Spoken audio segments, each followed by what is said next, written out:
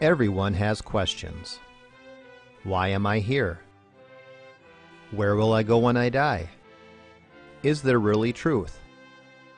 But not everyone has biblical answers. Welcome to The Pastor Study, a ministry of pastorstudy.org. Join us now as we study the Bible to draw closer to our Lord and Savior Jesus Christ. Here is Pastor Tom Brock.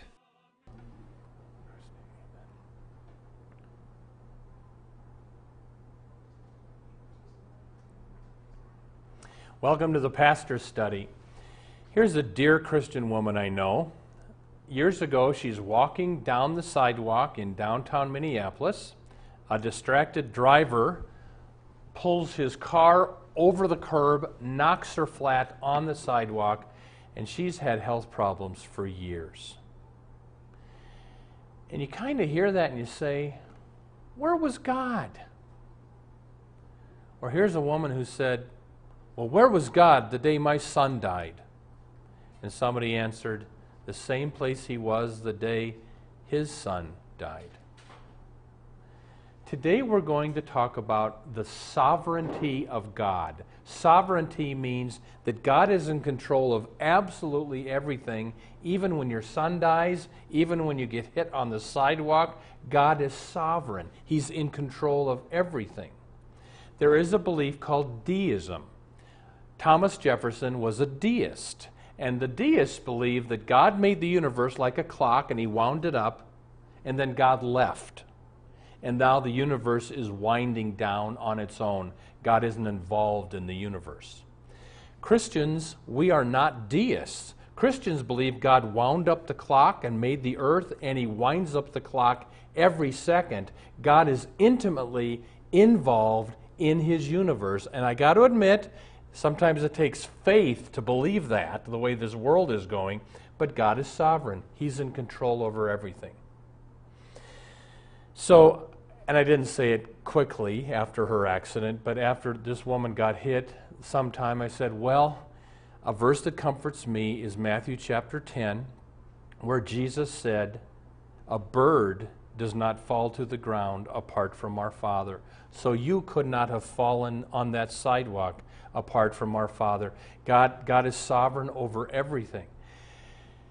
It's easy to believe in the sovereignty of God when everything's going well. You know, people have said, Pastor, that car swerved and missed me by 1 inch, and I know God has his angel protecting me. And that's true.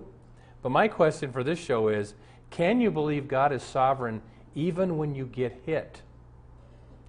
Today we're going to look at one of the most comforting, favorite chapters of the Bible for people, Romans chapter 8. And Romans chapter 8 is going to teach us God is sovereign over everything, even when we get hit, because he's using it all somehow for our good. So, will you take out your Bible, turn to this wonderful passage, Romans chapter 8, and let's pray before we start. Father, we pray for anyone that's lost their eyesight. Maybe they've lost a child. Maybe they've lost their job, their health. Father, we would pray that you would give us the comfort of Romans chapter 8 and speak to us now. We ask it in Jesus' name. Amen. Romans chapter 8, the Apostle Paul writes this to the Christians in Rome. Romans 8, we start at verse 26. Likewise, the Spirit, the Holy Spirit, helps us in our weakness. For we do not know how we ought to pray, but the Spirit himself intercedes for us with sighs too deep for words. And he, God, who searches the hearts of men, knows what is the mind of the Spirit, because the Spirit intercedes for the saints, Christians, according to the will of God. Here's the first lesson today. The Spirit is interceding for us. Years ago, I was preaching in Mexico. I preached in English. I had an interpreter that preached then in Spanish. And after the service, a Mexican couple came up who wanted to accept Christ. And I thought, I'm not going to use the interpreter. I'll just take out my high school Spanish. So I spoke to these two dear people that wanted to accept Christ, and I led them to the Lord in my Spanish, I think. Because afterwards, The interpreter comes up. I said, how'd I do? Because he heard the conversation. And he said, next time, senor, use the interpreter. So I don't know what I said to those poor people. But, that's kind of a picture of the Holy Spirit. We don't know what we're saying half the time when we're praying. We don't know what we should pray for. Sometimes the stuff we're praying for, if we got it, we'd be in trouble. And there's stuff that we should be praying for that's not even on our radar. Isn't it nice to know the Holy Spirit's up in heaven, interceding for us, praying for us? Now, the rest of the sermon is about the sovereignty of God. Look at the next verse. Romans chapter 8, verse 28. We know that in everything, God works for good with those who love Him, who are called according to His purpose. Here's the next lesson. God is sovereign over everything for our good.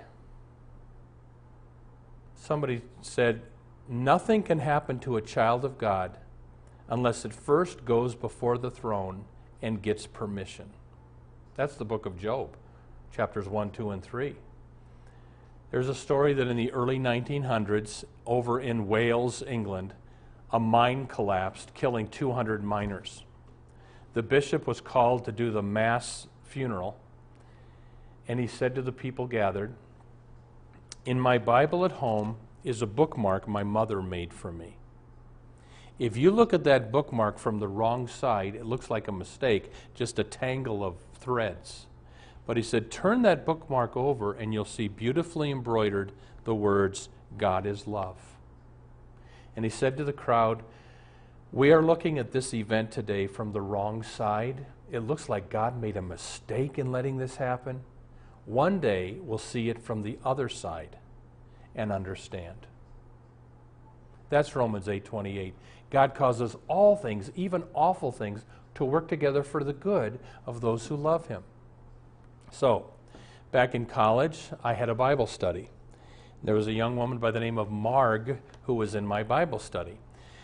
And then, during her college years, she started, I think, sleeping with her boyfriend, and she wouldn't talk with you about God anymore, stopped coming to Bible study. I hadn't heard from Marg for 15 years. I got a phone call. Tom, I for some reason, I just thought I was supposed to call you. I'm married now. I've got a couple kids. One of my children is very troubled. And it made me start going back to church. And now my husband and I are in Bible study and in church. And I told her, I've been praying for you all these years, I think. But, that's Romans 8:28. God causes all things, getting hit down on the sidewalk, a mine collapsing, having a troubled child. God works all things together for the good of getting people back to Christ. Look at verse 29. For those whom God foreknew, He also predestined to be conformed to the image of His Son, in order that Christ might be the firstborn among many brethren. Now we have to discuss this verse. Those whom God foreknew, He predestined. Some people think the word foreknow means this. God saw ahead of time that I was going to choose Christ of my own free will, and on that basis, He predestined me. That's not what this teaches. It was nothing in me that God saw that caused Him to save me. That would be salvation by good works, and we don't believe in that. The Hebrew know, foreknow, is kind of like Adam knew his wife, means that he loved her. So foreknowledge here means God foreloved me. That's what caused Him to save me, just that He foreloved me. In fact, do you realize this? Ephesians chapter 1 says this, God chose us in Christ before the foundation of the world. That means not before you were born, before God made the universe, He chose you to be a Christian.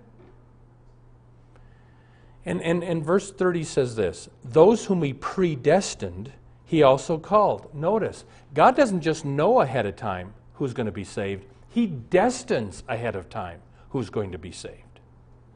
So if you're a saved believer watching this show, praise God for that. You didn't do that. He did it all.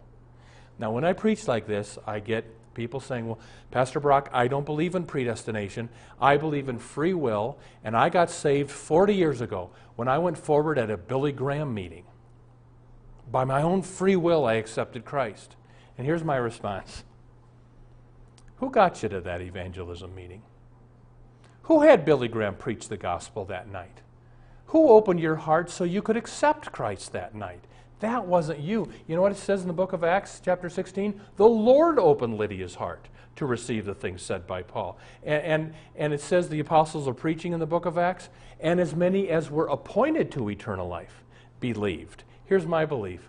Nobody comes to God on their own free will. We love sin too much. The only way I come to Christ is when the Holy Spirit gets into my heart, opens it up, and brings me to Him.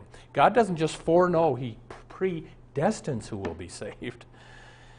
And remember, Jesus said in John 15, disciples, you did not choose me. I chose you. And you know, so here's the lesson from verse 30. God is sovereign over our salvation, from foreknowing and foreloving us all the way to glorification when we go to heaven. And to me, it's a comfort God's in control of my salvation. I don't want to be. I had an old professor who said, I am comforted by the fact that my salvation depends 100% upon God and not this much on me, because I have trouble doing this much. The comfort of verse 30 is, God is my Savior, He saved me, and He's the one who's keeping me saved. Years ago, my friend Buddy said, Tom, did I ever tell you how I got saved? My friend dragged me to this evangelism meeting at his church. I didn't want to go, but I humored him. The evangelist is up in the front. I'm leaning on the back wall of the church. I don't want to be there. And the evangelist says, if you've never accepted Christ, come forward. He said, I felt somebody push me in the back. I turned around, just bricks. Second time, if you've never accepted Christ, come forward. He said, again, something pushed me in the back. And he said, third and final time, if you've never accepted Christ. Buddy said, the third shove was so big, he actually kind of stumbled, went all the way up to the altar, accepted Christ, and got saved that night. That's this verse. You didn't come to Christ on your own. You never would have. The Holy Spirit, by His grace, pushed you, saved you, brought you to Christ. Look at verse 31. What then shall we say to this? If God is for us, who is against us? Here's the next lesson. Because God is sovereign, no one can be against us. Now, you might say, wait a minute. The Christians who are being beheaded in the Middle East, what do you mean nobody's against them? Or in America, have you noticed? The liberal press does not like Christians. Have you noticed this? Well, I think verse 31 here, it doesn't mean you won't have enemies. Christians will always have enemies. It just means in the end, they don't win. I remember years ago preaching at this big Catholic, I'm a Lutheran, but it was a big Catholic cathedral, and I was preaching on pro-life. And I said in my sermon, the Supreme Court says abortion is okay. One day, the Supreme Court will say differently. And that's the point of this verse. Yes, we have enemies, but in the end, they don't win. Look at verse 33. Who shall bring any charge against God's elect, God's chosen ones? It is God who justifies. Who is to condemn? Is it Christ Jesus who died? Yes. Who was raised from the dead? Who is at the right hand of God? Who intercedes for us? Now look at that verse and answer this question. Who is condemning us? Is it Christ? Will He condemn us? The answer is no. He's up there interceding for us. I mean, I had this woman say, I was raised in a church where I was told that God is my strict judge. When I came to see that God is my loving Heavenly Father, it changed everything. How do you see Jesus Christ? Is He the stern judge, or is He up there continually interceding for you? Now, so there's the next lesson. God is sovereign, so no one can condemn us. Now, the devil's trying. It says this in Revelation 12. The devil, the accuser of our brethren, has been thrown down. He accuses them day and night before our God. Satan is continually condemning us. Jesus is up in heaven continually interceding for us. Verse 35. For I am sure that neither death, nor life, nor angels, nor principalities, nor things present, nor things to come, nor powers, nor height, nor depth, nor anything else in all creation will be able to separate us from the love of God in Christ Jesus. And now in verse 36, as it is written, for God's sake we are being killed all the day long, as sheep to be slaughtered. Here's the next lesson. God is sovereign, but we will still go through trials. Even though He's sovereign, we're like sheep to be slaughtered in this world. You've heard me say this many times on this show. I don't like the prosperity gospel. Lots of TV preachers say that if you believe in Christ, you name it and claim it and believe in the promises, you're always going to be healed, you're always going to have financial prosperity. I think that's a lie. How much money did Jesus have when He died? How much money did St. Paul have? Didn't these men suffer? And the point of this verse is, Christian, our lot in life is to suffer.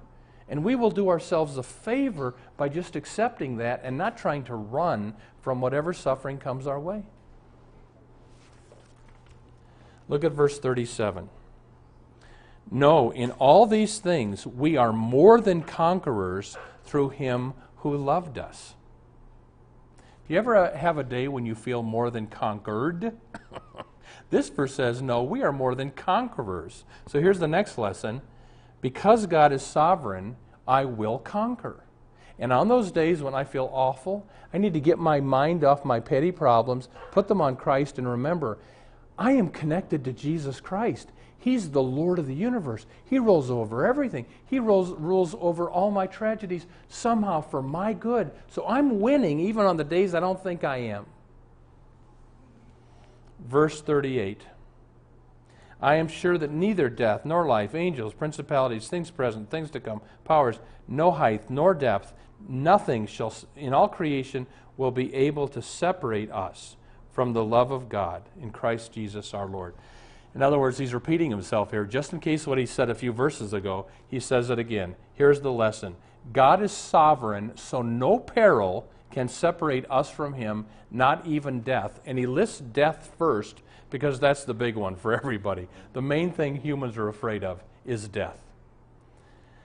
Let me ask you this. Have you ever looked death in the eye? I know a pastor who says when he does a funeral, he pictures his own body in the coffin instead of the person he's preaching for that day. Have you ever done that? Have you ever looked death in the eye? Here's this woman that called and, Pastor Brock, could you come talk to my husband? And her husband was not a believer, didn't go to church. So I go over to the house, and here's her husband sitting there. Well, Pastor, the doctor gives me 6 months. What can you do for me? And I said, well, I can pray for you, and I can do the best I can to make sure you're ready for death. Okay, let's do it, he said. So I took out a little Christian pamphlet on salvation, and Jesus came to earth to die for sinners, and believe in the Lord Jesus, and you will be saved. Would you like to pray and accept Christ into your heart? And he said, let's do it. So we prayed, and he accepted Christ. I did bring an elder from the church, and we anointed him with oil, James chapter 5, to see if God would do a miracle. Well, he didn't. The man died shortly after that. But have you done that? Have you looked death in the eye? That's the thing Jesus came to save us from. And let me tell you the way I view death. I think death is a very narrow door. One day you're going to have to squeeze through that door. You have to leave everything behind, your family, your friends, every penny you have ever made. To get through that door, it's just you. You squeeze through it, but there's one thing that does go with you into that door. Jesus. Neither death nor life, nothing will separate us from Christ. When you get on the other side of the door, it's incredible. But you got to go through the door. But Jesus will be with you through that door. I want to close with this. Sometimes I love going to Europe. So if I get the money and I seem right, I go to Europe. I want to encourage you.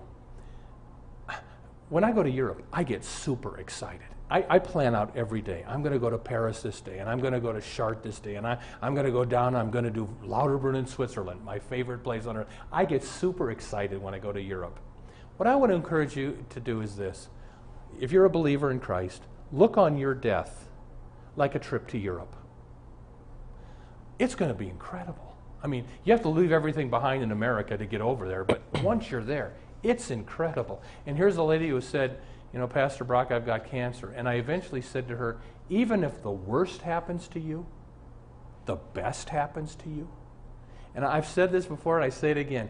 When you and I are up in heaven, we're going to look back and say, why did I scratch and claw to stay down there? The point of this passage is nothing, not death, nothing can separate us from the love of God in Christ Jesus. Amen. Welcome to the portion of the Pastor's Study where we now ask Pastor Brock to share with us his knowledge of Scripture and his insights to answer questions we have regarding the Bible, our Lord, and our everyday walk with Him. Pastor Brock, you were talking about predestination and that. Why doesn't God predestine everyone? To be saved. And that's a hard one, Jackie. And I'm not sure I know the whole answer to that question. But the Bible talks about the elect, the chosen ones. Not everyone is elect and chosen. And that's part of the mystery of divine predestination. God does what He wants. Yeah, I wish I had a better answer. But how does a person know if they are predestined? Yeah, and as a pastor, you get this sometimes. Somebody will come to you kind of trembling, and Pastor, I'm pretty sure I'm not chosen to be saved, so I think I'm going to hell. And then you stop and you say, well, do you believe Jesus is your Savior, that He died on the cross for your sins? Oh, yes. I said, that's proof you are predestined, because you can't believe that honestly unless God has opened your heart and predestined you. So faith in Christ is evidence. You can't have that unless you've been predestined. Okay, but we all sin over and over again. So how do you get over the belief that maybe God is condemning you? Yeah. Well, I like 1 John 1:9. If we confess our sins, God is faithful and just to forgive us our trespasses and cleanse us from all unrighteousness. I like Ephesians 1:7. In Christ we have redemption through His blood, the forgiveness of our sins. And Jackie, if someone is struggling to believe that God forgives them, take out Psalm 51. After David had killed Uriah, had sex with Uriah's wife, Bathsheba, he got convicted of his sin. And then he prays this powerful prayer of confession in Psalm 51. I like to read that. If I've blown it, I like to just get on my knees and pray out loud Psalm 51. So those are some ways you can know. Also, confess your sins to one another, James 5 says. So talk to some pastor, priest, or Christian friend about your sins.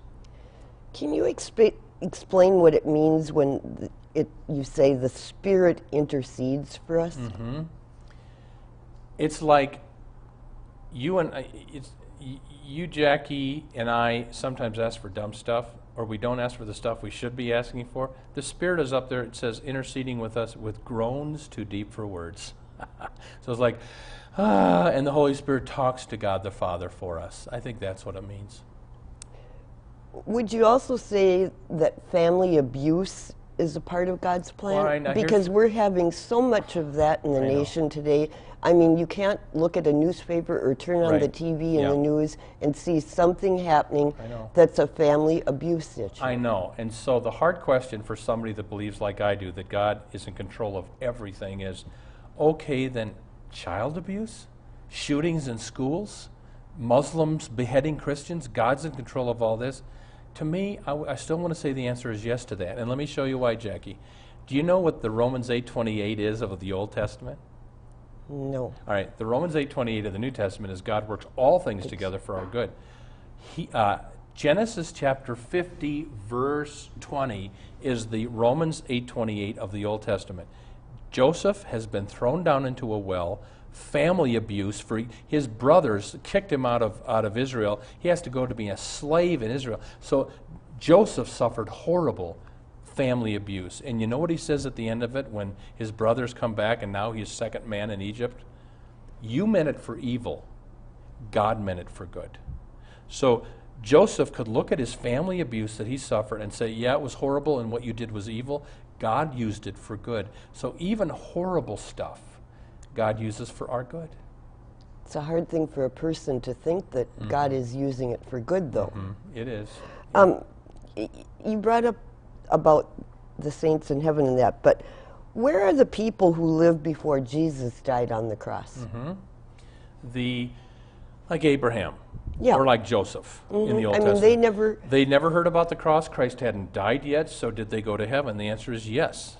And if you want to read Romans chapter 4, where Paul teaches that Abraham, 2000 BC, is saved the same way we are saved after Christ, by faith. Now, Abraham believed God, and God counted it to him as righteousness. Abraham didn't understand that a Savior would come and die on the cross for his sins, but what he did understand, he had faith in, and God saved Abraham by faith. And so the difference, I mean, Abraham was saved by faith in Christ, even though he didn't understand it as clearly as we do. Well, did he really know that there was going to be a Savior at that point? Or was it that he was saved because he believed in God? I think it was that he believed in God. You do get the promise of a Savior in the Old Testament, but Abraham's way near the beginning. And did he have a clear understanding God was going to send a Messiah? I don't think so. But Abraham, again, Romans chapter 4, Abraham believed what God told him, and God saved him. Okay, should Christians not fear death? And I guess there's another part to that question. Is that possible? We should not fear death. Romans 8:28, not even death can separate us from the love of God. Now, do we fear death? I think we're still human. And I don't know many Christians that have absolutely not even a twinge of fear of death. But, I mean, Jackie, I know I'm saved, I'm going to heaven. If you put a gun to my head, I think I'd be going boom-a-da-boom, you know. So I think ultimately we don't fear it, but in our flesh we still can, in our human nature. So it is possible, though? Well, to a degree. Well, I mean, I can think of times where I've even thought about what it would be like. So we want to thank you for being with us. We pray that God would be with you this week, granting you his richest blessings until we're together again next time. Thank you for watching The Pastor Study. You can watch more of our programs at pastorstudy.org. We are on the air preaching the gospel of Christ because of our generous support of you, our viewers. Would you consider supporting our ministry? You may do so at pastorstudy.org. Or write The Pastor Study, P.O. Box 41294, Minneapolis, Minnesota 55441. May the blessing of our one triune God, Father, Son, and Holy Spirit be with you today and always.